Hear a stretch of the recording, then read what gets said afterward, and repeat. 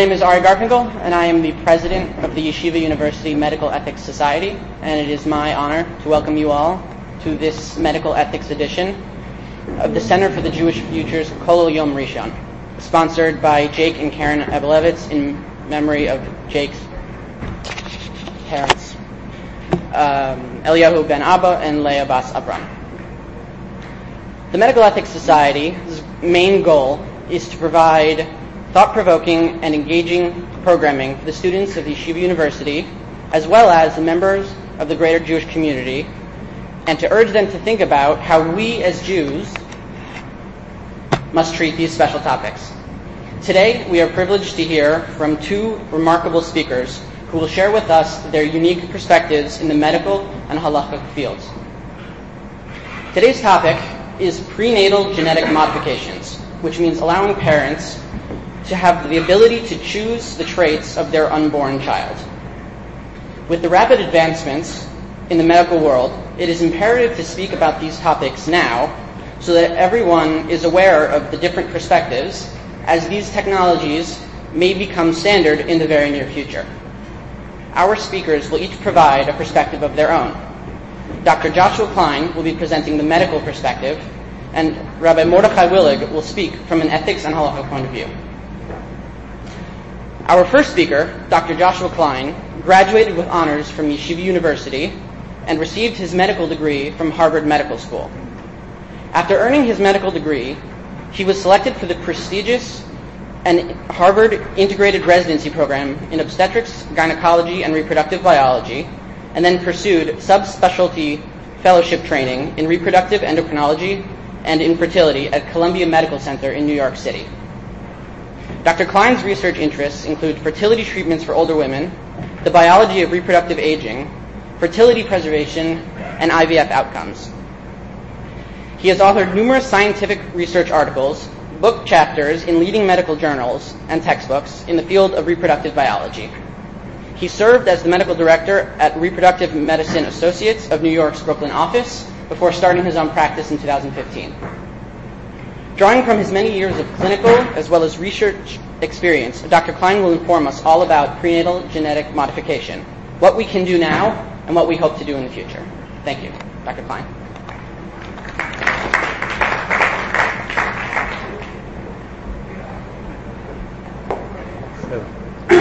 Thank you, Ari, for that flattering introduction. And thank you more broadly to the Medical Ethics Society. I am a YU grad myself, class of 2000. Can you hear me? Sometimes better without the microphone. Is that better? No. Okay. Scary. So I want to thank Ari. I want to thank the YU Medical Ethics Society. I'm a YU grad, and it's nice to be invited to speak. Thank you. I actually went to elementary school, to grade school in this building when it was called Mizrahi Lebanon. So it's a homecoming here. So it's nice to be back. I also want to thank the opportunity to speak at the same occasion, the same podium as Rav Willig. It's obviously an honor and a privilege, and I'm sort of not worthy of the opportunity, but it's not the first time, and my goal is for it not to be the last time. So with God's help, hopefully we'll be able to accomplish that. So I'm not a geneticist. I'm a fertility doctor, and so it is amazing to me how much over the course of just my own training and clinical experience, and I'm not that young, but I'm not that old, how fertility and reproductive medicine has really shifted in the direction of genetics over the last, I'd say, 2 decades, probably more, but especially in the last 2 decades. And so this topic is quite relevant for reproductive medicine. It's quite relevant for obstetrics and gynecology, and it's just a really fascinating topic for society and for ethics and for halakha and Torah too. So I'm going to take the next 20 minutes or so. Sorry. I like to be free. I'm going to take the next 20 minutes or so, maybe 25 minutes, to outline broadly some of the medical ways that we have the opportunity in 2016 to influence the genetic traits of our offspring. The specific title of the session is prenatal genetic modification, but I think it's worthwhile and important to talk more broadly than just modification, because that's the future. But the present is mostly in selection of genetics, and you'll see what I mean as we go through. So let's just get into the slide. So we'll go to the next slide. So this term designer babies is obviously sort of provocative, but I think is useful. The picture on the slide was the cover photo from The Economist, Economist magazine. Sorry, The Economist magazine in 2015. I forget which month. Talking about choosing IQ, choosing hair color, choosing strength, and I don't know what else is on there, but choosing the traits of our children. This is less medical and more philosophical, and maybe we'll talk about it more at sort of the discussion part of the session.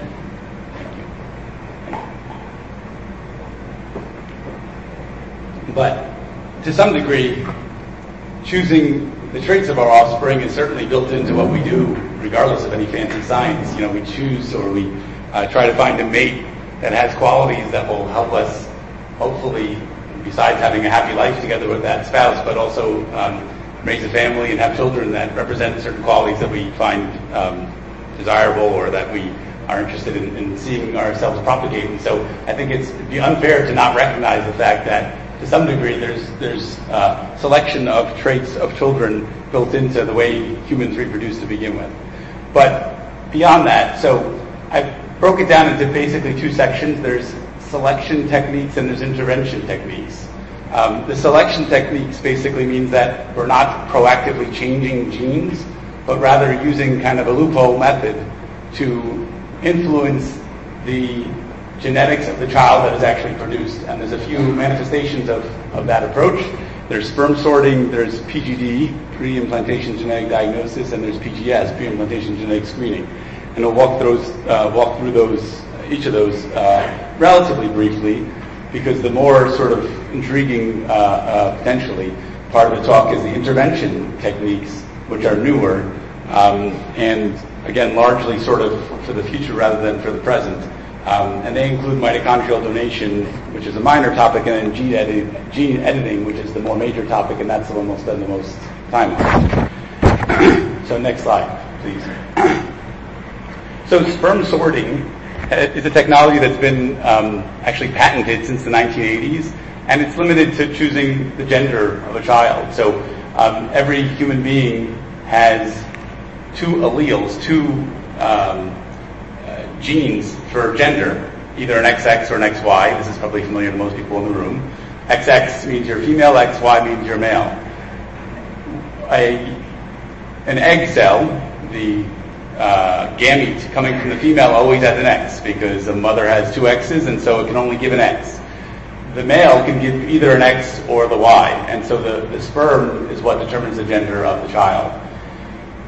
You can, in a laboratory, take a sample of sperm, and using something called flow cytometry, which is basically a technique that is deriving from the fact that the density of DNA in sperm with an X chromosome versus sperm with a Y chromosome is different. You can fluorescently label the DNA, kind of expose them to a chemical. Fluorescently label the sperm cells, which that's a photo in the bottom right there. And Microsort is the kind of brand name of this technology. Like I said, it's been patented. But you can fluorescently label sperm and then run the sperm through a flow cytometer, through a machine, and the machine can see how much labeling is going on that's dependent on the density of the DNA, and can sort the sperm into X sperms and Y sperms. It's not perfect, so 70 to 90% accuracy, but it works somewhat. Again, this is a method that's limited only to gender. It's useful for, specifically in the medical context, for some X-linked diseases. That means that some diseases which genetically ride on the X chromosome, which means that if a woman has two X chromosomes. If she has a mutation on an X chromosome, she has another X chromosome to compensate for that, and she typically won't manifest the disease because it's on the X chromosome and she has a good one. A man only has one. So if a man has a mutation on his X chromosome, he will be sick or be affected with the disease because he has no other X chromosome to compensate. So that's the concept of an X-linked disease. So if a family knows that they are carriers for an X-linked disease, one way not to pass on that disease to a child is to just have girls, because the girls may be carriers for the disease. They'll get one bad X chromosome, but they won't be affected because they'll have a healthy X chromosome. So this would be a method that would be somewhat effective to prevent the transmission of an X-linked disease. I say somewhat because, like I said, it's only 70 to 90% accurate. That's point number one. Point number two is that it's actually not available in the United States. The FDA has not approved this technology, even though it's been around for 30, 35 years. It's not 100% clear to the public why, but partially because it's not perfectly effective is certainly part of the reason. So if you go abroad, if you go to Mexico, you can do it, but not in the U.S. I'll say, if you think it's important to ask the question now, I love questions, but in the interest of time, I'll say maybe hold questions unless you really think it's crucial for right now. Okay. All right, next slide. Let's keep moving forward. So selecting genes by PGD. So PGD is pre-implantation genetic diagnosis. So PGD is kind of a big step up from what I just described. What I just described is sorting sperm, and then I didn't mention before that you can use those sperm through a pretty basic procedure, what's called an insemination procedure, to take sperm with a catheter, put them inside the woman's reproductive tract, and then try to achieve pregnancy. So it's not, maybe that sounds fancy. It's not that fancy. It's not that difficult. There's no anesthesia. There's no super fancy lab. You can just have a regular lab with a microscope and get that accomplished. PGD is a lot more fancy. So PGD, first of all, the concept is that if we know that there's a gene, a genetic trait, which we're looking to identify, and by saying that, one crucial point is that it has to be a genetic trait that we know how to identify in the laboratory, we can make fertilized eggs through the IVF process. That's the first box on the left side of the slide. So IVF, in vitro fertilization, means to use medications to cause multiple eggs to be developed all at once, and then take those eggs out of the woman's body with a surgical procedure. So let's say you have a woman, you give her medication, it takes about 2 weeks, and she makes 10 eggs. So now we have in the laboratory 10 eggs sitting in petri dishes. We can then fertilize all 10, and statistics being what they are, if this woman or man for that matter carries a genetic problem, so some of those fertilized eggs will get the genetic problem and some of them won't. So what we can do is take those fertilized eggs, and the second box there is embryo biopsy. A fertilized egg develops into an embryo. That's just a sort of more mature form of a fertilized egg. You can biopsy the embryo, take a little piece of that embryo without hurting it. And since at that stage all of the cells are sort of the same, and certainly in general the DNA in every cell of the body should be the same, you can take that biopsy, send it to a genetics lab, that's the next box there, genetic analysis, and go looking for the genetic question that you've been interested in, and then you get answers for each of those embryos. So like I said, if you have 10 eggs and you made 10 embryos, you get 10 biopsies, you label them really carefully, and you send them to a genetics lab, and then you get a report, sometimes a day later, sometimes a couple weeks later, but you get a report that says embryo number 1 has it, whatever it is, embryo 2 doesn't, embryo 3 does, and so on and so forth. And then the final box on that slide is embryo transfer, which once you have the information you've been looking for, you can choose the embryos that have what you want or don't have what you don't want them to have, and use those to achieve a pregnancy. So again, this is another instance where you're not modifying the genetics at all. You haven't intervened to change the genetics. But what you can do is preferentially identify the embryos which inherited the genes that you want, or the opposite, the ones that you don't want, and include or exclude the ones that are desirable, and then basically shift the possibility of pregnancy only to the embryos that have the desired genetic component. The accuracy of this technology is unbelievably good, so greater than 99% accurate.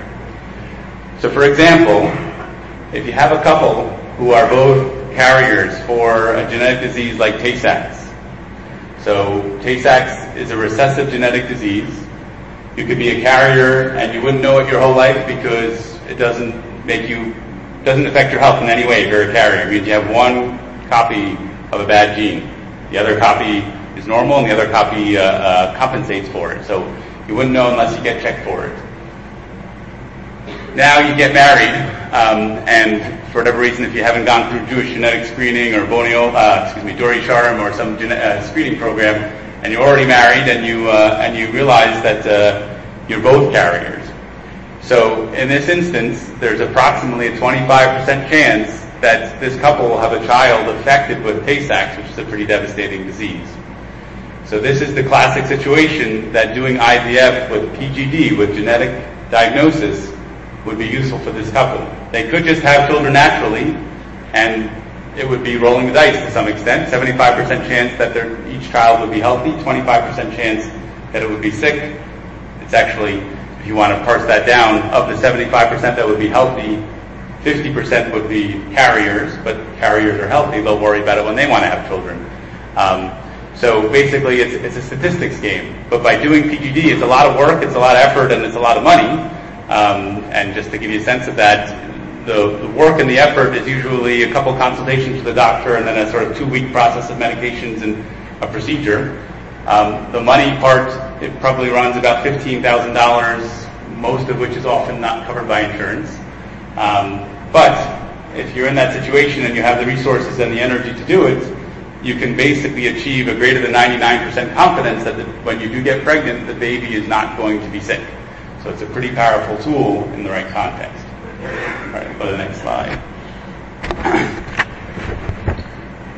So I covered most of this, I think, already. So PGD has been around since 1990, so it's not actually that new. The specifics of the technology, especially of the tools that we use for genetic analysis, have changed as genetic technology has advanced in the last couple of decades, but the concept of PGD and its successful application is not that new. Like I said, it's super accurate, over 99%. And the bullet point, the fourth one, says it can be used to identify monogenic disorders or balanced translocations. That means that you can't do PGD for something that doesn't have clear genetic basis. So for example, if you wanted to do PGD because you love blonde hair, that is impossible in this day and age because the genetics of hair color are not simple enough and well described enough to be able to do a genetic test in the lab and see which embryos are blonde embryos and which embryos are not blonde embryos. So despite the sort of power of the approach, it all lies in the power I shouldn't say in the power, but it all lies in the specific genetic context of the question that you're asking. Something like Tay-Sachs is a specific gene that we understand relatively well. That can be tested for very directly. Other things, intelligence, height, other sort of more broad susceptibility to heart disease, even not just purely elective things, but even more complex medical questions. The genetics are not simple, or at least not yet, and therefore PGD is not useful. I put a picture on the side of this slide. It's an advertisement for a movie that came out, I think, about 5 years ago called My Sister's Keeper.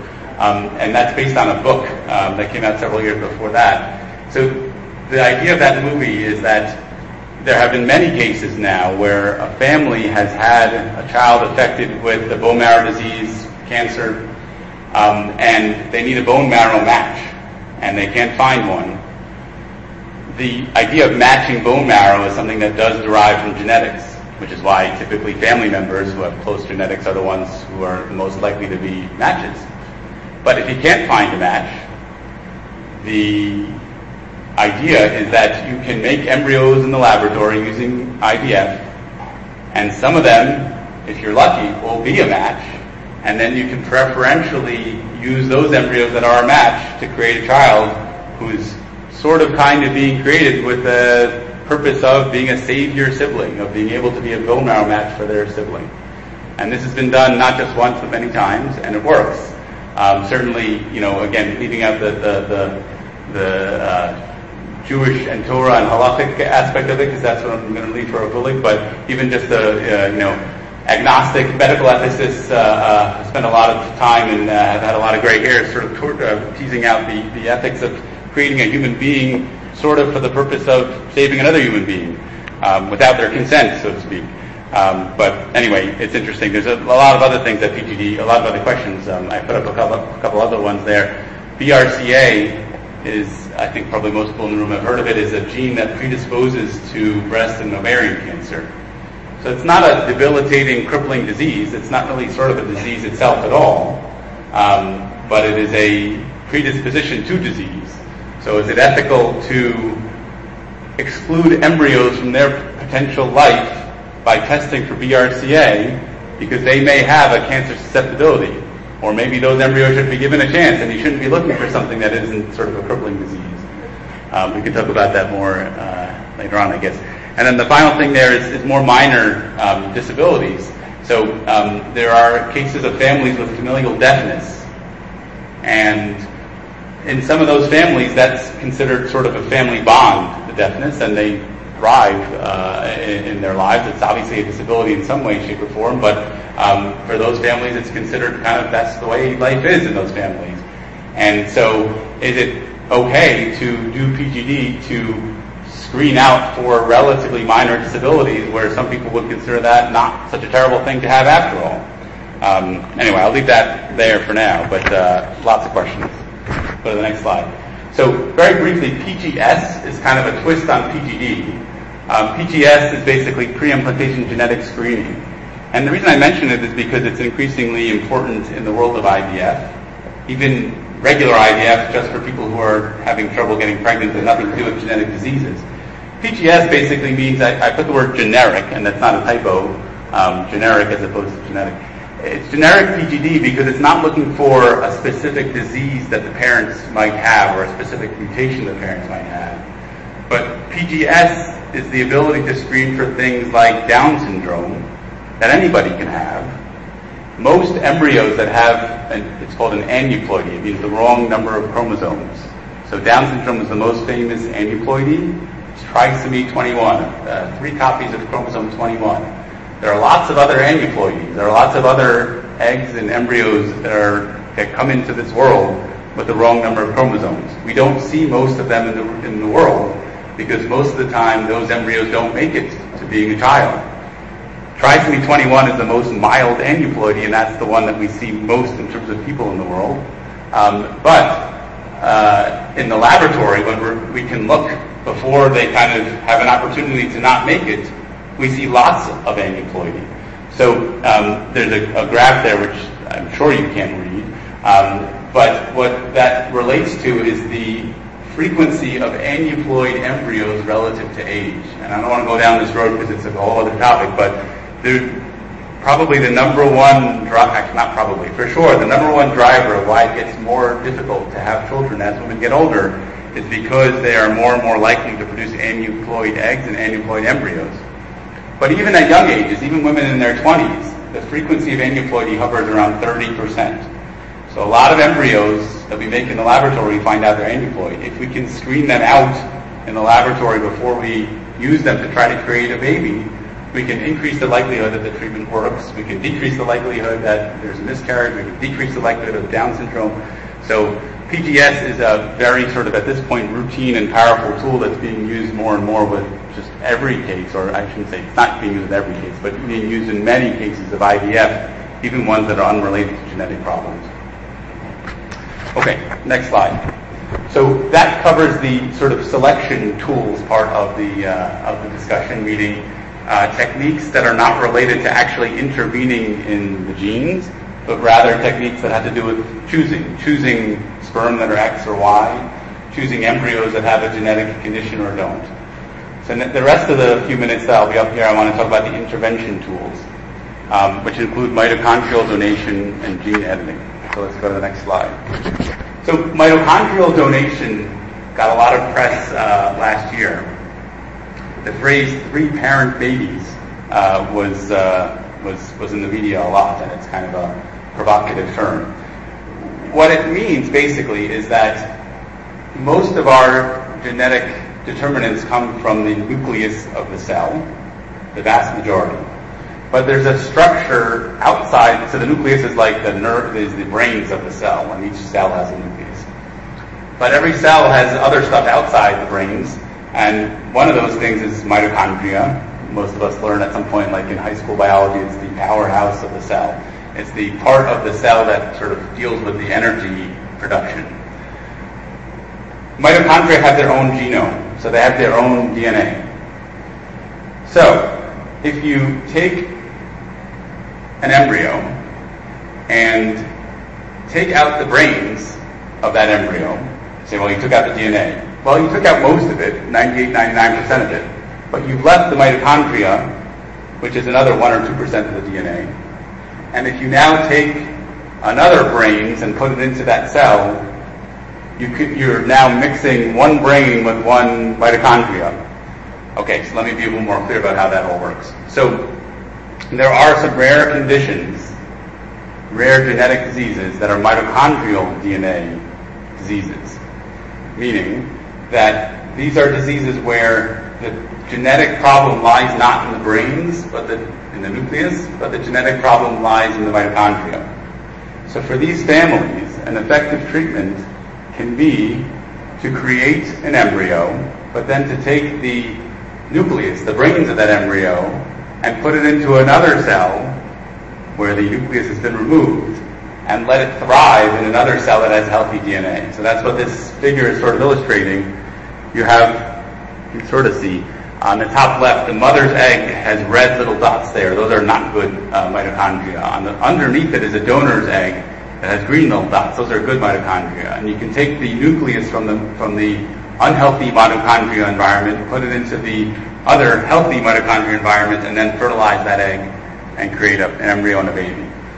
So this is a pretty limited application of genetic modification because you really have to have a reason to do it. And mitochondrial diseases, they're devastating, but they're rare. So it got a lot of attention, but this isn't something that is hugely applicable in a widespread way. There was some work that was done in the 1990s that theorized that, when I said before about how older women and like women in their, let's say, late 30s and early 40s who are struggling to have a baby, maybe they'll benefit from having young mitochondria, young energy producers. And they did some work, actually clinical work, and actually made babies doing this in the late 90s, until the FDA in 2002 basically said, like, this scares us and you shouldn't be doing this without sort of proper FDA clearance, and then they stopped because there wasn't enough funding, and it's tricky. So mitochondrial donation as a whole is, again, a sort of relatively limited application of this three-parent baby concept, where you have mitochondrial DNA, you have the sperm paternal DNA, and you have the egg maternal DNA. And it is a intervention that affects genetics, but again, it's sort of its own limited application. So I won't spend more time on that one. Actually, the next slide, that picture is a family of that young woman. Her name is Alana Saarinen. She lives in Michigan, and she was one of the first three parents. So they tested her DNA. She was, born of this procedure, and she does have 2% of her DNA is from some donor, from an egg that brought those healthy mitochondria that is unknown to her. So it does exist, but it's, again, pretty limited. All right, let's go to the next slide, because that's sort of the much more interesting and broadly applicable stuff. So gene editing. So gene editing basically means using biotechnology to edit genes, to actually change genes. And gene editing is not a new concept. This is sort of a timeline here. The first GMOs means genetically modified organisms, and you'll see even in the supermarket, like, stuff that says no GMOs, right? People really don't like GMOs, are very scared of GMOs, and maybe they're right. But GMOs have been around for a long time now. The first organisms that were genetically modified were bacteria and then mice in the early 1970s. Since the early 1980s, bacteria have been modified genetically to exploit the possibility of using bacteria almost like a little factory to make stuff that we want. So in 1982, a company began producing human insulin inside bacteria. So what they do is they take a bacterium, and you can take the gene, the sequence that codes for human insulin, and you can basically stick that gene into the bacteria genome, and the bacteria don't realize. And now the bacteria are it's like a robot, and you've kind of put a new program into the robot, and bacteria think that, because that's what their DNA says, that they're supposed to make human insulin, and they do. So, and you can raise huge colonies of bacteria to make huge amounts of, in this case, insulin, obviously for the betterment of society. So it sounds kind of scary, but it's not a new concept. It's been done for a long time, and there's a lot of good that comes from it. 1994, there was something called the Flavor Saver tomato, which is a genetically modified tomato. I don't think that really succeeded, but it was a tomato that was genetically modified in some way to have a longer shelf life. And then coming closer to what really is the more direct topic, I think, for today is in 2012, a system called CRISPR-Cas9 was described, and I'm going to spend the next few slides describing what that is. And then in 2015, it was the first and currently only report published of human embryos that were gene edited in the laboratory.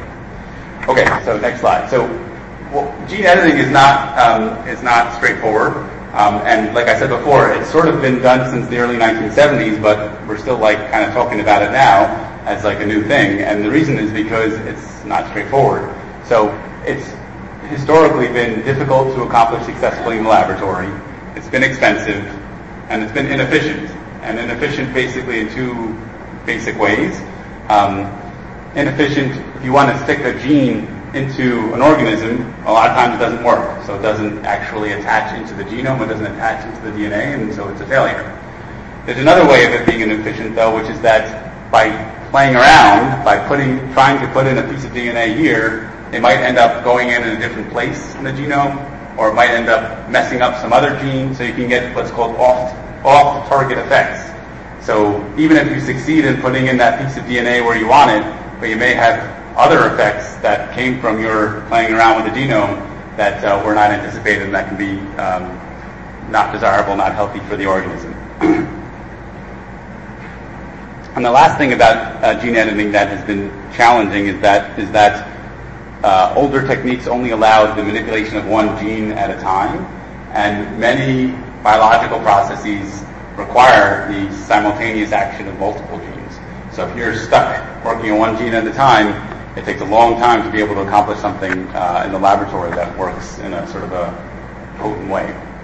All right, so CRISPR-Cas9, CRISPR stands for Clustered Regularly Interspaced Short Palindromic Repeats. Yeah, don't test me on that. What's that? Yeah, it's on the paper. Yeah. Basically, what happened was there were some scientists that were studying bacteria. Nothing to do, actually, they weren't genetics researchers. They were microbiologists studying bacteria. And what they found was that bacteria have a very primitive but very powerful immune system to defend themselves against viruses. So in the diagram, the green blob is a bacteria cell, and those little spider things are viruses. What viruses do, their whole sort of purpose in life, their whole existence in life, is spread their DNA. So they'll sort of latch on to a bacteria cell, and they inject a little piece of their own DNA, which can then integrate. They're actually gene editors. They send their DNA to integrate into their the organism they're attacking and integrate into their genome. So bacteria don't want the foreign DNA from the virus to integrate into their genome. So basically what the bacteria have to defend themselves is this CRISPR mechanism. CRISPR basically means that once the bacteria has seen that particular virus DNA sequence, it remembers it, and it has another protein that acts as a pair of scissors. So basically in that diagram, the memory are like the blades of the scissors in the red and the green, and the blades of the scissors are a protein called Cas9.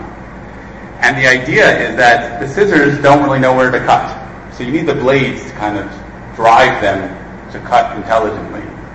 And so the bacteria have this memory system to be able to code for the handle of the scissors, and that will guide the cutting for the future. So that the next time that the same virus shows up, it recognizes the DNA sequence of that virus, and it creates those scissors that have blades and it has handles, and it's it snips up the DNA, so it cuts it up before it can attack, or before it can integrate in its own genome. I don't know if that's a great explanation, but it's the closest I could get to something that sort of made sense. And I will be confess for the public here that I'm not a geneticist, and even for me, this is who am I? But it's not a simple thing to be able to wrap your mind around. But that's basically the idea: is that it's a intelligent DNA cutting system. So what these microbiologists these are like these, eureka moments when you're looking at one problem and all of a sudden you realize that what you're looking at can actually help you in a very different way than you imagine. What they realize is that if we can harness this whole system to make blades that can cut DNA with handles that can drive the DNA to specific places, we actually have a tool to intelligently cut DNA where and when we want to. And that's what CRISPR-Cas9 is. So it's basically a molecular tool to be able to intelligently and precisely cut DNA in certain places. Go to the next slide, please. This is another illustration without the viruses around, but more in terms of the gene editing. So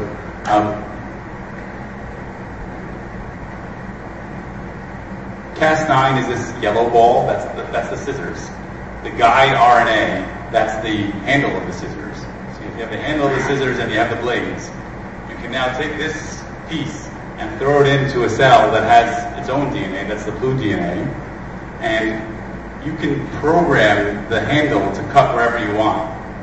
So you can now choose a gene. Let's say this is a mouse genome. You can choose a gene in the mouse genome and create this little handle on the scissors to go to that particular gene, and then throw in this whole thing here with the mouse DNA. And that can cut the mouse DNA in a very specific location. And if you add into the whole mix here a replacement DNA sequence, another piece of DNA that you want to stick in there, so once you cut, this DNA will actually just pop right in. So basically you can cut the DNA where you want to, you can add in a piece of DNA that you want to pop in there. And essentially at the end of the day, you have the ability to edit in a somewhat precise way the genome of an organism. You can go to the next slide, please. So CRISPR-Cas9 is a system that is, again, it's hard for me to be able to say with a straight face, but scientists who work with it anyway say it's easy, it's much less expensive, it's much more efficient. You can work with multiple genes at once because you can create lots of these little scissors that are targeted to lots of different genes at the same time. One analogy that I heard used is that using CRISPR-Cas9, it's like you just have to program a new app, which you could say that's not so easy to make a new app, a new piece of software. But until now, it was like building a whole new operating system every time you wanted to change one gene. Now you just kind of write a piece of software and you can change whatever you want. Next slide. So this is just a screenshot from an advertisement for a lab that's advertising like a kit to do CRISPR-Cas9 in your lab. And I just want to highlight the last line, which is that in their words, the CRISPR-Cas technology has made gene editing possible for any lab at any budget and expertise. So just think about that for a minute. Like, that sounds great if you're like selling the kit that anybody can do this, like do it at home. But this is a hugely powerful and scary technology. And basically they're like, yeah, the idiot can do it. A little scary. And actually, the next slide. So, there is on the internet, if you're interested, there is on the internet a place you can buy for, I think it's $160, a do-it-yourself genome editing kit, so that you can do this at home at your kitchen bench. So again, the reason I highlight this is because it's an amazing tool, and in terms of the ethics of it, it's scary because it's so sort of powerful and apparently easy to work with. So I'm just going to run through the last couple of slides. This is just an illustration of how quickly this technique has grown.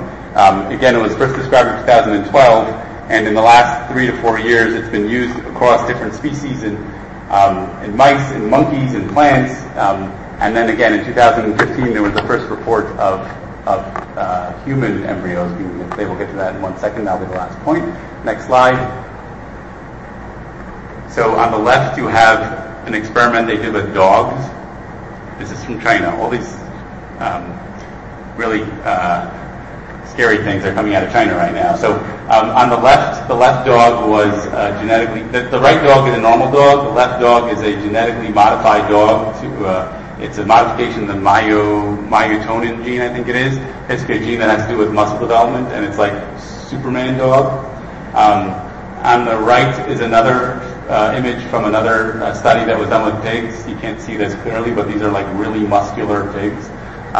So this is real, and this is being done now. Next slide. And this is the paper that I keep referring back to. Again, came out of China in April of 2015, editing genes in human zygotes, which is really human embryos. One thing I'll point out is that on the bottom you can see it says received March 30th, accepted April 1st. So usually in an academic journal there's a review process that can take a few weeks, a few months. In this journal they accepted it within 48 hours after they received it, which just shows you the degree of sort of excitement and interest. Also, people called into question how carefully they edited it or reviewed it before they published it, but it's definitely something that is a pretty hot subject. This is a summary of their experiment. It didn't go well, so they used 86 embryos. Those embryos were not viable embryos, so they didn't have a chance. They were abnormal embryos they got from an IVF lab. And they got 86 embryos to work with, and basically none of them were successful. Some of them didn't take up the gene. They were trying to edit the HBV gene, the hemoglobin beta gene, which relates to the disease beta thalassemia. So some of them didn't take up the gene properly. Some of them did, but they had a lot of other problems, and essentially it was kind of not a very successful experiment, but interesting nonetheless. And then the next slide, that headline is from the New York Times from February, just 6 weeks ago or so, or 8 weeks ago now, that Britain has specifically kind of approved some more research to be done in human embryos, not for clinical use, but for research, just as of last month. All right, next slide. All right, so that's pretty much what I wanted to cover. The selection techniques we talked about, those are sort of amazing, but not that amazing anymore. And then the interventional techniques, which are kind of up and coming and not yet there, but it's probably a question of if and not when. This last slide just has some of the principles of medical ethics. Again, that has nothing to do with Judaism per se. Well, I guess that's something to do with Judaism, but there are a lot of things that genetic editing brings up in terms of, the child obviously has no say in all this, so that's something that medical ethicists don't like. Is it a risk-benefit analysis of like, if you have a disease, is it justified, but if it's elective, is it not justified? Or maybe this is kind of crossing a line that's too far in terms of, the playing God thing. So again, medical ethicists are struggling a lot, but I'll stop there and I'll hand the podium over to hear more about the Torah perspective from Rabbi.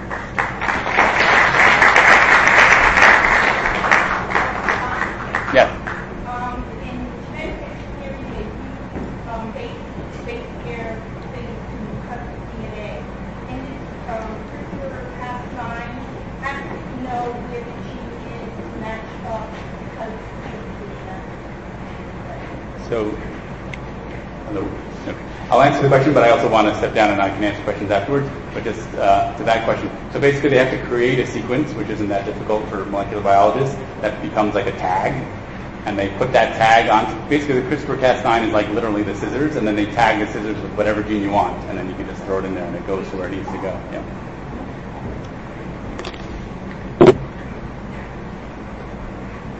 Thank you, Dr. Klein. That was very informative.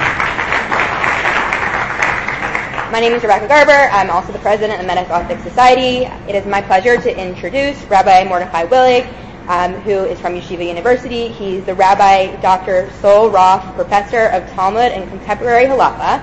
He has been a Rosh Yeshiva at the Yeshiva Program Metzer School of Talmudic Studies since 1973 and a Rosh Kollel at the Rabbi Isaac Elchanan Theological Seminary. Rabbi Willig has served as spiritual leader of the Young Israel of Riverdale in the Bronx, New York since 1974, and he is the author of Am Mordechai, which came out in 2 volumes. And he has authored many articles in Torah scholarship journals. Rabbi Willig is the deputy of Beis Din of the Beis Din of America, and he has been an outspoken advocate of the halachic prenuptial agreement as a preventative measure against the creation of agunot. Rabbi Willig received a BA in mathematics from Yeshiva College in 1968 and an MS in Jewish history in 1971 from the Bernard Revel Graduate School of Jewish Studies, and he received a smicha from that same year at Reeds. It is my pleasure to introduce Rabbi Willig.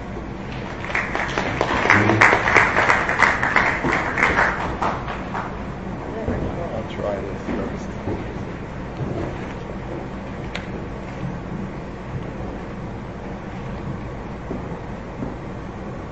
I'll try it this way. Thank you very much. Dr. Klein and I have partnered in other forums. We spoke about freezing eggs. This topic I find to be more controversial, and since there's almost nothing been written on it, I decided to speak to you initially about the whole idea of IVF, and primarily in my first part about maternity. As you heard, there's a new idea of having 3 parents. This idea was suggested long before the recent developments in a somewhat different context. And it is, we're now able to have maternity divided. When a child is produced naturally, the mother does 2 things. She provides genetic material, we'll call them eggs, as it's called colloquially, and she also carries the baby. What happens in a situation which a woman, we'll call her the wife in this context, is unable to perform one of those critical functions? This is not science fiction. This is, at least in part, almost could be called ma'aseh b'chol yom. There are many women who, for whatever reason, are unable to have their own genetic children because their eggs either don't exist, for a variety of reasons. There's something called Turner syndrome. I'm not going into the medical details. I'm not an MD. There are no eggs. Can she get married? Who's going to want to marry a woman when there's no possibility of children? From the perspective of halacha, who's allowed to marry such a woman? We are taught in the Mishnah, Masechta Yevamos, that a man is not supposed to marry a woman who cannot produce a child. Part of the mitzvah of Pruruhu, frankly the real mitzvah of Pruruhu, is getting married to a woman who has the potential to produce a child. So is this woman doomed to remain single, or perhaps limited to a man who cannot produce his own children for his own medical reasons? That was what was done until now. Found a man who could not have children of his own and a woman who could not have children of her own. And we believe very strongly in the overarching importance of marriage, going back to Lo Tov Hayosa Adam Levado, in the biblical description of creation, irrespective of the possibility of procreation. However, there's now technology known as a donor egg, which is used in conjunction with the IVF you saw before on the screen. The IVF process is helpful in producing children with the genetic material of the husband and the wife when there are certain technical issues in terms of the ability to produce that child, which can be overcome by IVF. And there are numerous children running around in our yeshivas today who are the result of that IVF between the parents, father and the mother, the husband and the wife, couldn't have the child naturally. With the magic of IVF, they're able to have children. However, the same technology can be used if the woman's eggs either don't exist or are unable to produce a child, or, in an extreme case, a case in which the genetic material of either spouse is, again, not only unable to produce a child, but sometimes the child that will be produced will be genetically doomed. The child can be doomed to an early death or morbidity of various levels, various degrees. And here too, there are situations in which instead of using IVF and PGD, which was described earlier, some cases you know in advance it's not going to go, but you'll have a donor egg or donor sperm. So donor sperm is not the topic for today. This is an ancient dispute going back to the time of Rav Moshe Feinstein and the Satmar Rebbe. Not so ancient, but goes back 50 years, when they began with the introduction of sperm donations for a couple where the husband could not father a child, and Rav Feinstein permitted it, and Rav Satmar Rebbe considered it to be the equivalent of adultery, and in certain cases, if the sperm donor was Jewish, he raised the specter of illegitimacy. That's an ancient dispute, relatively speaking, the way the halachic world moves almost as fast as the medical world in terms of its controversies always coming up anew. But this is something new. IVF. Who is the mother? Is the mother the birth mother, or is the mother the genetic mother? An intriguing question. Isn't it intriguing? Fascinating. It never happened before. It's just an unbelievable thing. Never happened before, right? Well, we'll see. Let's take a look at sources 1, 2, 3, 4, and 5. I feel bad I could not produce for you source 6 as I wanted, because as we shall see, the Perish HaTur al Torah is not available in the program that I was using to produce these sources. Okay. V'achai yoldo bas v'tikro es shemo Dina. Everyone knows that Yaakov had 4 wives, and there was a known number of 12 for the sons he would have. And Leah, who already had 6, had she had another son, it would have precluded Rachel from having even 2, and therefore she prayed, according to Rashi, source 2, Pirshu Rabbeinu shedana Leah din bi'atzla, im zezachal otir Rachel achosi kachas hashvachos. She will have less even than the maidservants, Bilhah and Zilpah. Hispara Allah v'nefach l'nekeva. Talk about a miracle.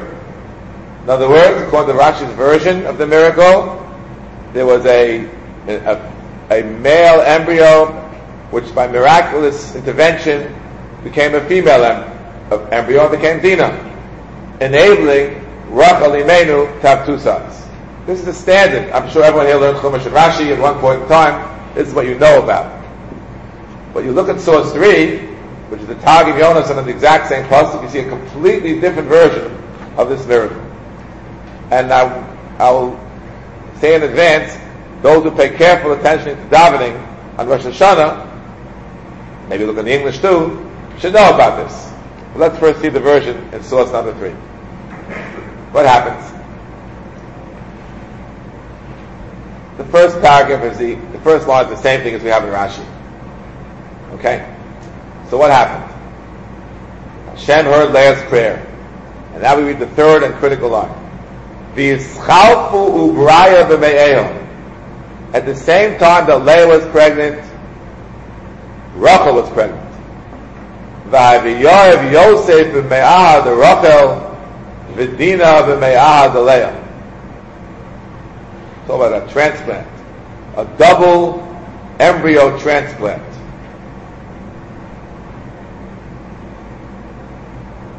I don't think we can do that these days. If you can, the medicine of those days certainly couldn't. But once you believe in the miracle that Hashem can make a male embryo into a female embryo, you can believe in what might be termed a bigger miracle, that Hashem can transplant 2 embryos from Rachel's into Leah's womb and from Leah into Rachel's womb. It's exactly what it says in the Targum Yonasan, Does anyone know what I'm referring to in the davening of Rosh Hashanah? Anybody here maybe an expert in tefillah? Okay, we're now in the month of Adar. We have another 6 months to Rosh Hashanah. But it's not too early to prepare. Look up when you go home in your machzor. You have the art scroll, it'll be easier. They have everything in English. You will find it in the Shachris service, the first day of Rosh Hashanah. There are 3 piyutim in a row from Rabbi Elazar HaKalir, the famous Python, the famous Jewish poet. But Abraham, then about Yitzchak, then about Yaakov. The one about Yaakov comes right after Mechaya HaMesim, for those who know the way these piyutim go. And there you will see that the Python goes in alphabetical order, talks about transferring Uber Bibeten Achos, Siluf Dina Bihosef Lahanchos. That's the rhyme. Which means it was a switch between Dina and Yosef, exactly as the Tag of Yonasan says. So it's in you've all, again, every shul says this, it's not one of those remote things. You've all said it, I won't say how old you are, you've all said it many times. You're in Shul Rosh Hashanah, first day in the morning, which most people are there hopefully on time, or at least on time for this part of the davening, but you probably didn't know what you were saying. For this Rosh Hashanah, you'll all know what you're saying. Okay? That's what it is. Okay, we'll say, so what? What's the bottom line? Which way does it prove? Here we find halachists arguing based on agadic material, which by definition is not necessarily dispositive, in opposite directions, based upon source 4 and 5, and most primarily about the one that I can't show you, I have to tell you about that. 4. Uvnei Shimon, Yemuel, V'Yomin, V'Ohad, V'Yochin, V'Tzochar, V'Shol, Ben HaKnanis. Shimon's final son is labeled here, Shol, the daughter of the Knanis. Ooh, what does that mean? Says Rashi, Ben HaKnanis, Ben Dina. Shimon married Dina. Shenivel al-Knani, who was violated by the Knani, by Shechem. Shehagu was Shechem, Lohoisa Dina wrote to Lotes. She was so embarrassed. Who's going to want to marry her? Shimon Shimon swore he would marry her, then she came out and they were able to save her and kill all the people in Shechem. What's the obvious question? What's the obvious question? How could Shimon marry his sister Dina? Even before the Torah was given, the fundamental incestual violations existed.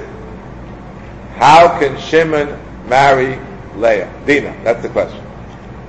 The Tur, in its parish and its pasuk, gives the answer.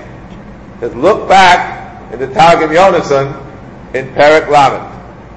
There it says that although Dina was carried by Leah Imenu, she was conceived by Rachel Imenu. And since in the pre-Sinaitic code of incestual relationships, it was limited to a situation of a full brother and sister, here in effect it was a situation they had the same father but a different mother. Shimon was the son of Leah, and Dina, from this perspective, is treated as the daughter of Rachel. Wow. Leah carried her, gave birth to her, and according to the Tur on this pasuk, she's treated as the daughter of Rachel. So, if you like the Tur, you have an amazing proof that we followed your genetic mother. If you don't like the Tur, then, to the contrary, Dina is known by Tete Dina Bas Leah, as you follow the mother who carried the child. Clearly, we cannot make definitive statements based upon agadic material, as almost all of our rabbinic scholars have noted. But it's fascinating to see how the Agada can point you in two opposite directions, and in fact it has been pointed in the two opposite directions by halachists based upon this agadic material. We will come back to agadic material at the end. Let's not discuss halachic sources. Are there any halachic sources which can teach us, one way or the other, which way it should be? Should it depend upon the genetic mother, or should it depend upon the carrying mother? Everyone follow me? Is the question clear? It's a very clear and fascinating question. So there are two Talmudic sources, both in the Sechta Yevamos, and here too, it's not completely clear which way it goes. As a matter of fact, the very first source I'm going to quote to you, which is sources on your sheet, source 6, 7, and 8, are utilized by halachas again in opposite directions. Let's take a look. Source 6. Toshma, Shnei Achim Tomim Gerim.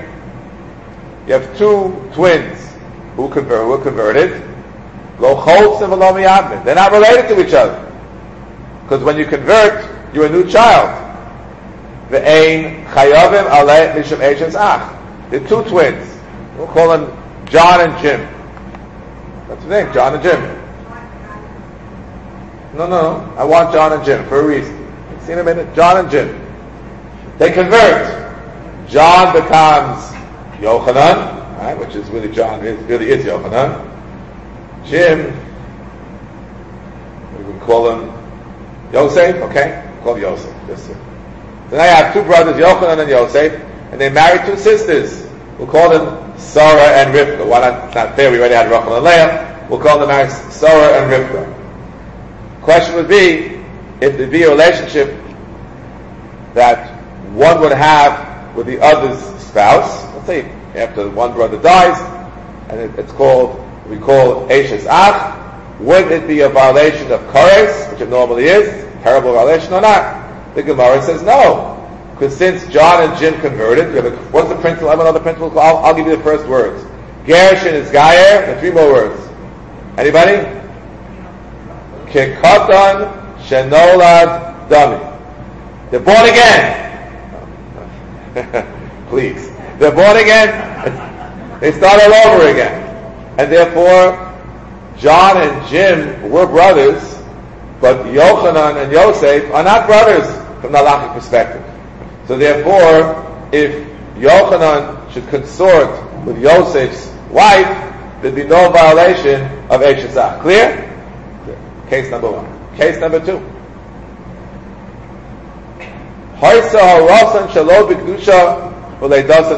This is complicated. What happens? A Jewish man lives with a non-Jewish woman, and she converts while pregnant. And she produces two children. Names them Yochanan and Yosef. Lo cholzim v'lo miyavmin.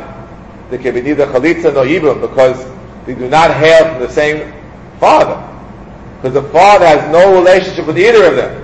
Because when the father produced these children, he was Jewish and the woman was not Jewish. He's cut off from them. Nonetheless, chayavim mishum eishes ach. There is a violation. Should Yochanan consort with Yosef's wife, be a violation of Kores as Eishes Ach, even though they were not conceived, if you will, as brothers, but they were born as brothers. Wow, this sounds like it's talking about our topic. Let's continue in source number 7, which is the same Gemara on the next page. Omar Rava, Ha Domer Abon Ein Avla Mitzri. The general principle that there's no fatherhood with respect to a non-Jew. Mitzri is just chosen as a random example. Not because we're not sure who the father is, because they're promiscuous. No. Even if we know who the father is, doesn't matter. How do we know? Shnei Achim Tomim. Two twins. The Tibacha is Tarisam Nechlakol Shnai. We know for sure the father is biologically. Nonetheless, Lo Cholzim V'lo Miyavmin. There's no Chalitza Yibum. Shmamina, Afkure, Afkir, Rachmana Lazara. There's no relationship between a non-Jewish father and a Jewish woman with whom he lives, and that's why there can be no Yibam or Chalitza, even though biologically both of these sons hail from the particular Jewish man who had these twins to a non-Jewish woman who subsequently converted while she was pregnant. Got it straight so far? Now, what does this indicate, this Gemara? At first glance, what does this indicate? Apparently, we see from here that the status of a brother with respect to Eishes Ach takes effect when? At the moment of birth. At the moment of birth. It can't be at the moment of conception. After all, Gershon is Gayer, Kikotan Shenola Dami. Therefore we see it takes place at the moment of birth. On this basis, there are those who conclude from this Talmudic statement that it's the birth mother who's the real mother.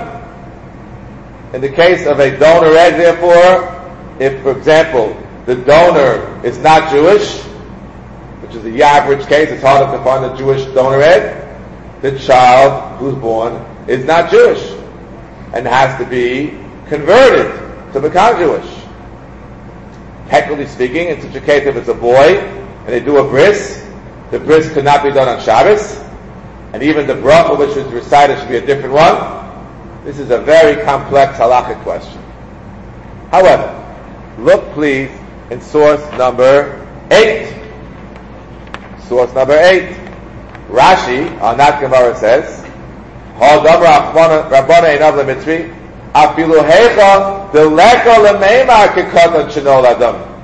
we do not apply that principle, what's the example? That phrase which was found in source number 6, which means it was a conversion during pregnancy. The yesh lo she'er min ha'ein kish'ar Yisrael gomer ve'ein lo she'er min ha'av. So Rashi says, contra to what we just said until now, that we apply the principle of Gershon is Gayer Katan Shenola Dami, we say it does not apply in this case.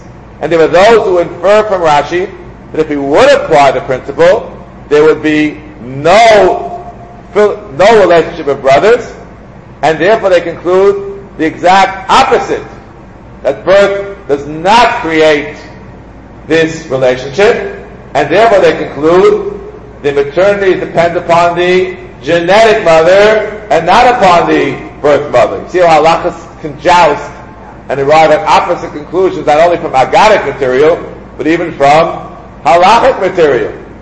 It seems to me, however, that Rashi said we do not apply this principle of Gershon is Gayer Katan Shenola Dami, not for the reasons that were given by these halachists, but for a different reason. What's that? If Katan Shenola Dami, there's no proof that Rachmana Afkare Lazare. There's no proof that the Torah cuts off any relationship between a Jewish father and a non-Jewish mother. Why? Even if that would not be the case, lo cholstim v'lo miyavim. Why? Because Gershon is Gayer Katan Shenola Dami. So Rashi is forced to introduce that we do not apply that principle to arrive at the conclusion which the Gemara is trying to arrive at of Rachmana Afkar Elazare. And therefore, my personal view is that both halach camps who try to prove one way or the other from this Gemara are incorrect. Sorry. And there's no proof whatsoever based upon Rashi in either direction. So we're left where we started. So there's one more halakhic source I'll get to, which is source number 9, which with an elaboration from source number 10. That's as follows. Source number 9 tells us another Gemara in Yevamos. Nachris mu'beres shenis Gayer. A woman converted while she's pregnant. B'na ein tzarach tvila. There's no need to perform an additional immersion in a mikvah on that child that's born. Says the Gemara, Amai ein tzarach tvila. Why not? Why not? Why shouldn't there? After all, this child was conceived in a non-Jewish mother. V'chitema mishum de Rabbi Yitzchak. Gomer Rabbi Yitzchak. Dvar Torah rubo makbet olav chotetz. Rubo shena makbet olav ena chotetz. Ay kulo chotetz. The Gemara is suggesting that when the mother immersed in the mikvah, that immersion counted not only for her, but counted for the fetus in the womb as well. But after all, the mother's body is a chatzitza, an interruption. One says, no. Shani uba d'hainu reviseng. So in fact, the Gemara seems to be saying that the way that the conversion takes place in the child is by the mother's immersion, which counts not only for the mother, but counts for the child as well. Correct? I have a shayla to ask everyone in the audience. Who needs this? Why don't we just say that since this child was born to a Jewish mother, by definition the child is Jewish? Aha! So I want to prove from this Gemara the opposite.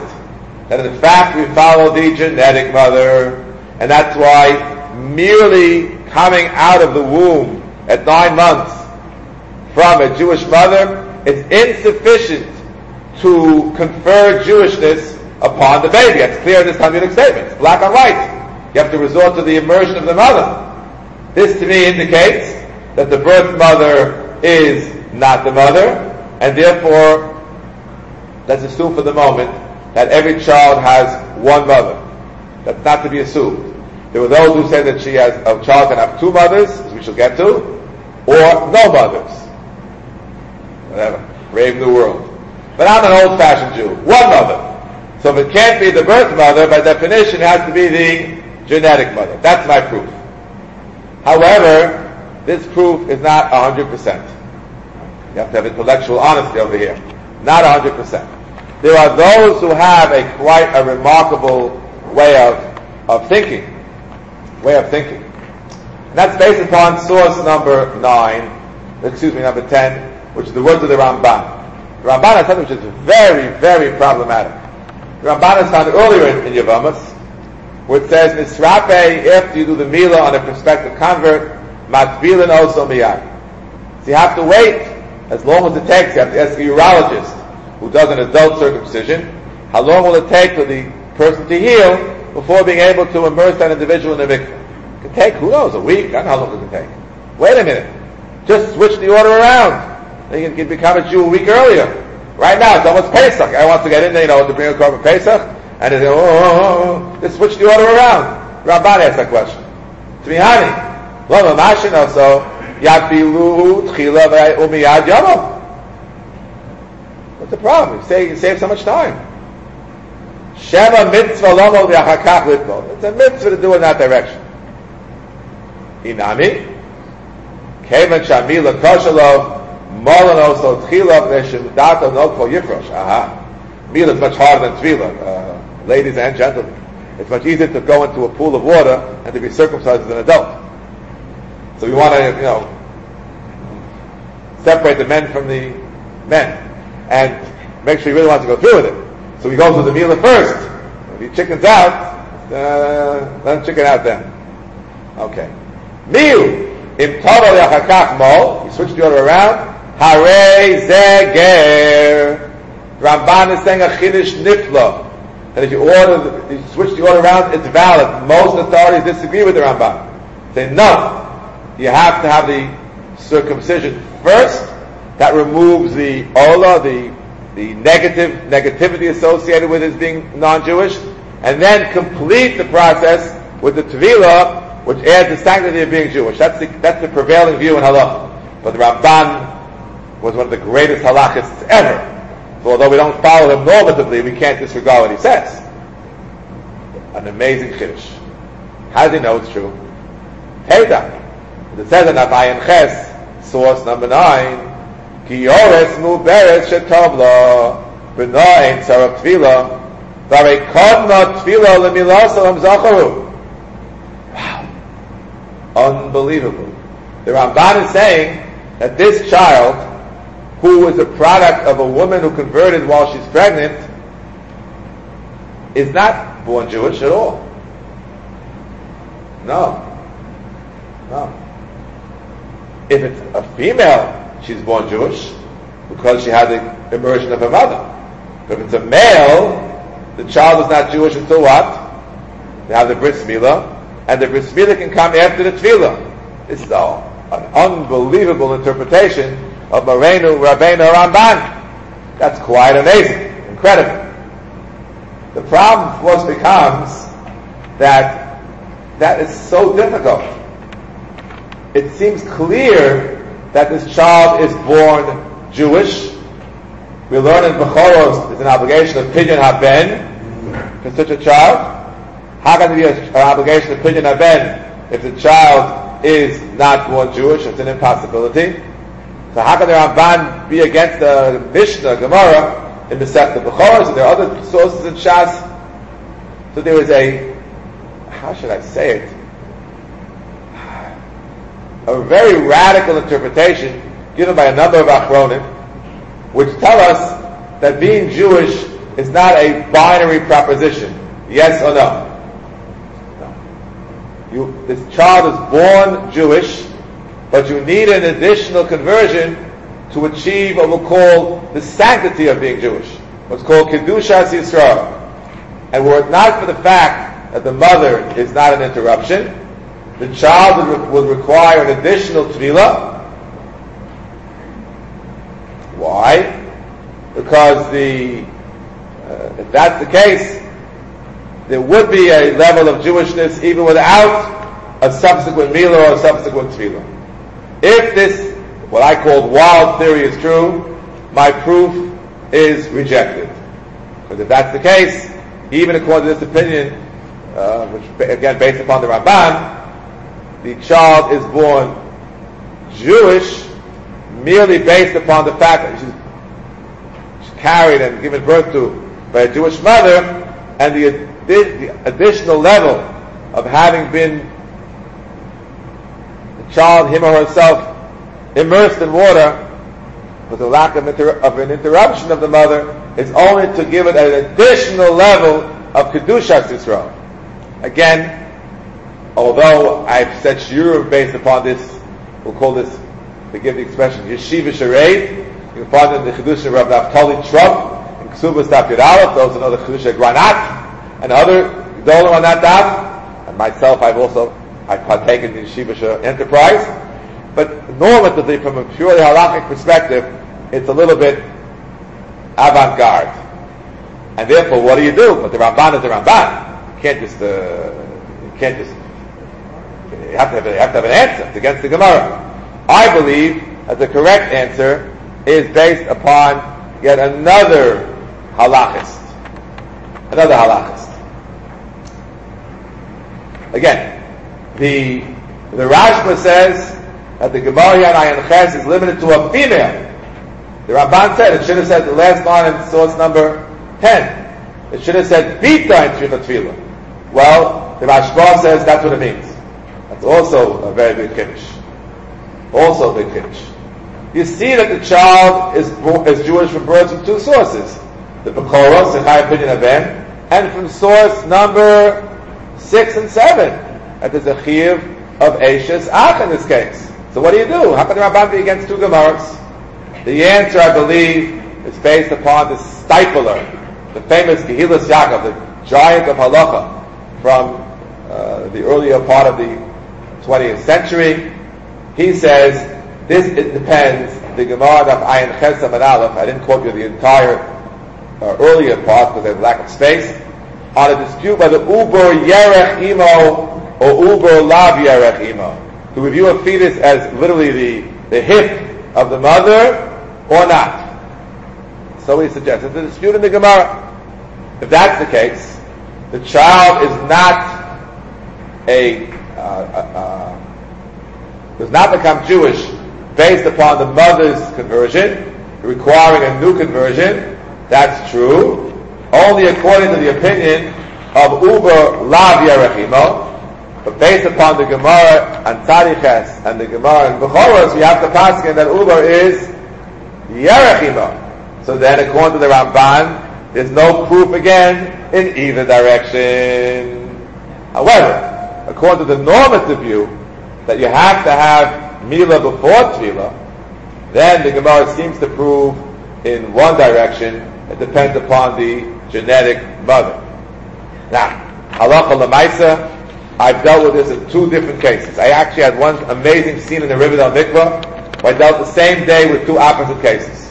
You're not going to believe it. It's hard to believe, but it's true. I had one couple where there was a donor egg who was not Jewish, and they came to do what we call the Geiris just to play it safe. In my view, it's much more than just to play it safe. They were actually twins in that case. Another case was the opposite. The woman had eggs of her own, but she wasn't able to carry. and she took advantage of something which is called surrogacy. It's very hard to find a surrogate. It was a non-Jewish surrogate. If I'm correct, fundamentally that child really is Jewish. But since I'm not sure, no one is sure until the Shiach comes what's going to be over here, I required a conversion there as well. And they were both in the mikveh the same day. Presumably one of those conversions was not required. We didn't make a bracha on any of them. We don't make a bracha in general on a ger cut for other reasons. But isn't it amazing where we live in? Amazing where we live. In any event, this is the issue of identifying maternity. I used to think this is the brave new world until Dr. Klein taught us so many more new things. Let me comment, therefore, on his presentation briefly. Number one, medical ethics is a term which is used. They call it like Jewish medical ethics, halakhic medical ethics. I believe that we have a responsibility to take care of everyone who is born and anyone who we bring into this world. A strong responsibility. I believe that if an individual knows they're going to bring into this world children who are stricken with serious diseases, who might be, unfortunately, doomed to die at a young age, it is prohibited to bring those people into this world. That may sound like a very strong statement, but I believe it firmly. A Jew may not cause pain or inflict pain on another Jew. Can you imagine how much pain you're inflicting if you bring a child into this world who is doomed to have one of these very serious diseases? Let's say, for example, as the case was described earlier, the couple find out they're both Tay-Sachs carried. We'll play Russian roulette. After all, 3 out of 4 of our kids are going to be healthy, statistically. In my view, it's a very serious question whether you're allowed to even enter into that Russian roulette game. Because if you can have the first child already be stricken with that, which is a total disaster. The amount of pain that this child suffers, as well as the parents suffer, is indescribable. Indescribable. We can't believe it. Now today, it's been mostly eliminated by Dor Yesharim, to the great credit of Rabbi Eckstein, who suffered so many, he had himself so many Tay-Sachs children, that this is crazy. I remember when my children were very young, we went to a pediatrician, his name was Dr. Gribbins, Zichron LaRacha, who was practicing at Mount Sinai, and he would get all these children from Williamsburg. He's going crazy. I was going to Rabbi Shechter Shlita, we had children the same age. The rabbis, find me a solution. Can you permit abortions in these cases? Something or other. We said to him, find a way to determine the Tay-Sachs before 40 days. Maybe we can find some kind of... They found something for a while, it's called CVS, but they prohibited doing it too early. They were taking off fingers by mistake. A whole history about this. I believe to bring such a child into the world is prohibited. Now there's a solution. IVF, PGD. So now you'll say, let a couple get married if they're both Tay-Sachs carriers, and they use IVF and PGD. In my opinion, prohibited. IVF and PGD is what I call b'shas adchak, when you're stuck and there's no alternative. It may be true in certain dominant cases. Fragile X, for example. A person who carries Fragile X, they shouldn't be able to get married. So they should get married. They should have children with IVF and PGD. I'm involved in a case. There were 2 sisters, both married students. The first one, they call the repeat, that's the right word, were low enough that they could take their chances Baruch Hashem of healthy babies. The younger sister was too iffy, and Baruch Hashem they had a healthy child with the IVF and PGD. Husband and wife. If it was Fragile X, they just knocked it out. Nonetheless, there's no alternative. She had no alternative. But 2 people, Reuben and Rachel, they can each marry somebody else. Why should they put themselves in a situation where their whole lives have to be worried about first contraception and then IVF and PGD? Not just a matter of expense and you call energy. It's much more than that. Their whole lives are not normal. They can't live together in a normal fashion, procreate in a normal fashion. At the b'diavad, they're married already. So Dor Yesharim cuts it off at the pass. We live in an enlightened yeshiva university world where they don't always go to Dor Yesharim. But ironically, we can suffer these problems which they in Williamsburg don't. But that's a paragraph. Torah Mada is suffering where Torah B'li Mada has found a way to get around it. It's one of the ironies of the world. But I do say, don't get married in the first place, if you find out. do your genetic testing, whether it be Dor Yesharim or the more open testing, which has been advocated in our yeshiva, and don't get married. Marry somebody else. I don't approve. If you're married already, a different story. It's called B'di'evet. Let me go back to a final note. By bearing responsibility not to bring, to the best of our knowledge and our ability, a deficient child into the world, we heard at the very beginning from Dr. Klein, your choice of a marriage partner is the first selection. The very first selection, because people often follow their parents.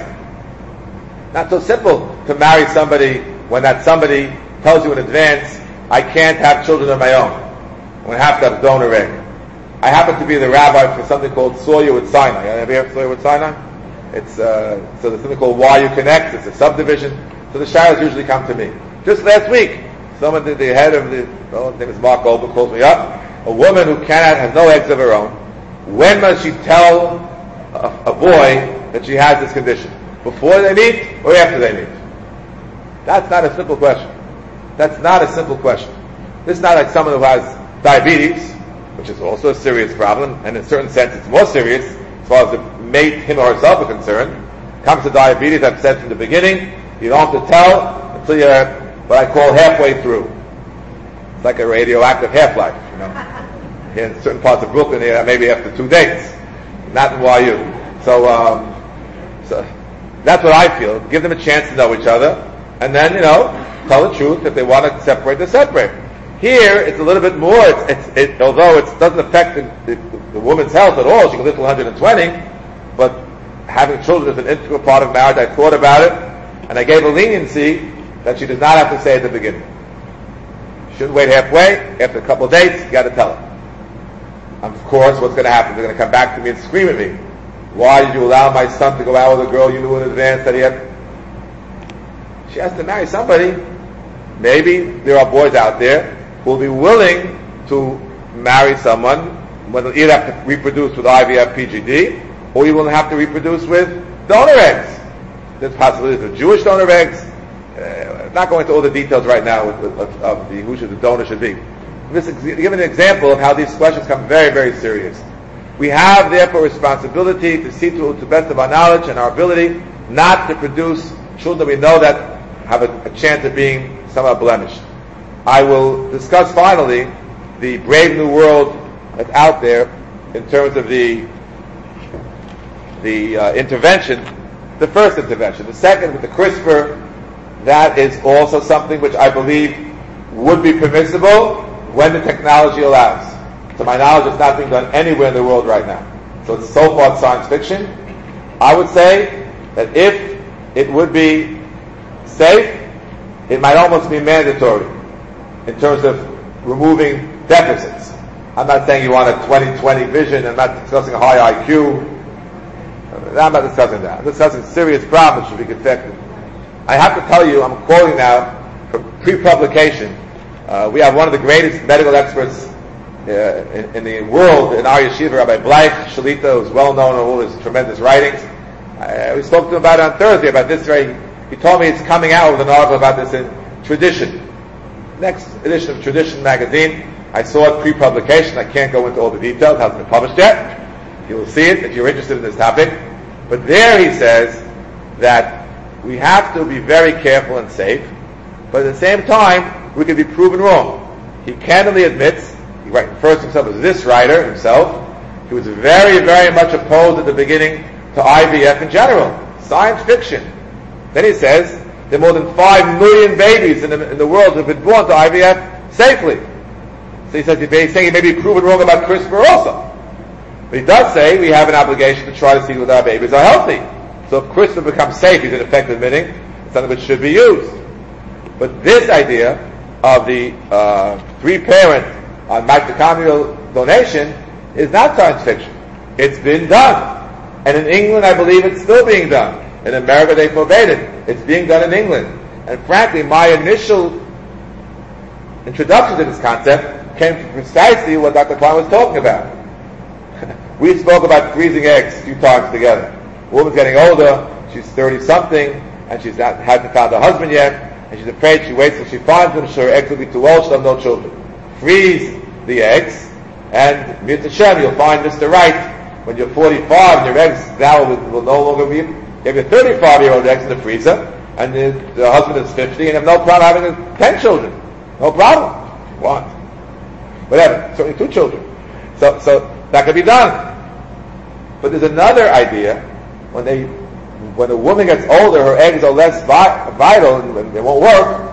Presumably, again, I'm not a doctor, this is Dr. Farmer will address the detail, presumably it's not the nucleus that's dysfunctional, rather it's the mitochondrial part that's dysfunctional, and they had this idea of merging the woman's nucleus, which has the overwhelming majority of the traits that are passed to the next generation, with what they used to call the plasma, the arum, the almost inert material, almost, I'm very careful, that's around because you take it from a much younger woman.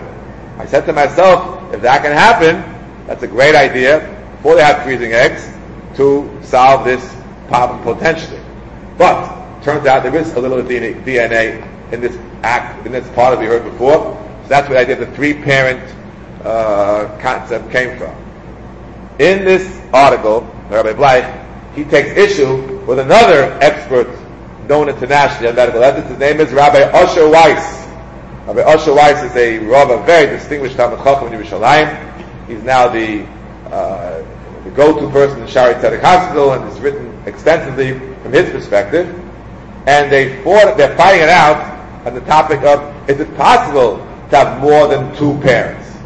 Is it a possibility? Rabbi Weiss says, no. Frankly, I would sympathize with that position myself. There's one father, there's one mother, you can't have more than that, that's crazy. That's just sort of a common sense Torah intuition that I have, which Rabbi Weiss had as well. And therefore he wrote, when he was asked this precise question, nucleus from Rachel, and mitochondria from Leah, who was the mother? And he said, Rachel. Because almost all the DNA comes from Rachel, something comes from Leah, it's Batul Baro, whatever you want to say. I'm not going into strict halachic concepts of Dover. Intuitively, it has to be one parent, it has to be Rachel. So Rabbi Bleich responds, fascinatingly. Rabbi Bleich is the one who said, you cannot derive anything from the agadic material of sources 1, 2, 3, all those original sources, because they are, how should we say it? They are agadic in nature, and agadic material can't be used. Nonetheless, he disproves Rabbi Weiss from what I consider to be agadic material, which is the final source number 11. In source number 11, a remarkable idea, whole story about an agadita found in the 3rd line of source 11. Vayetze isha beinayim ma'achos plishtim, mimea olos plishtim. Chazal say, sheheru bo mea olos plishtim. What does that mean? You know, there's a famous, we're coming now to Pesach and to Shavuos, right? Vatishat orpo lachamosa v'rus dovka bo. Orpo and Rus were sisters-in-law, and Rus stayed the course, and Orpo left. So Chazal say that Rus ended up being the ancestress of David HaMelech, and Orpo of Goliath. And Chazal say that when Orpo left, she had a fling, if you will, and lived with 100 men. Mea Oros Plishtim. Okay? 100 men. And the Gemara tells us that the Agadita, so it's Agadita, it says Beferish Tosis. It's Rabbana da Agadita. So, Isha misaberes mishnei b'nei Adam kiyachas. So Goliath had 100 fathers. So by Black says, you see from here, it's going to be more than 2 parents. Which I say back to him, you said you can't learn from Agada. This is a wild Agada. I think it's biologically completely impossible. I don't see any way this can happen. But just to show you how great rabbinic minds can joust about major halakhic issues which are relevant today. I close with this. You should all be blessed with being able to produce wonderful children naturally, and we should also be blessed, Klal Yisrael wide, that if there are situations where we cannot do that the wonderful technologies of modern medicine should be able to help us in the proper halachic fashion. Thank you very much. Okay.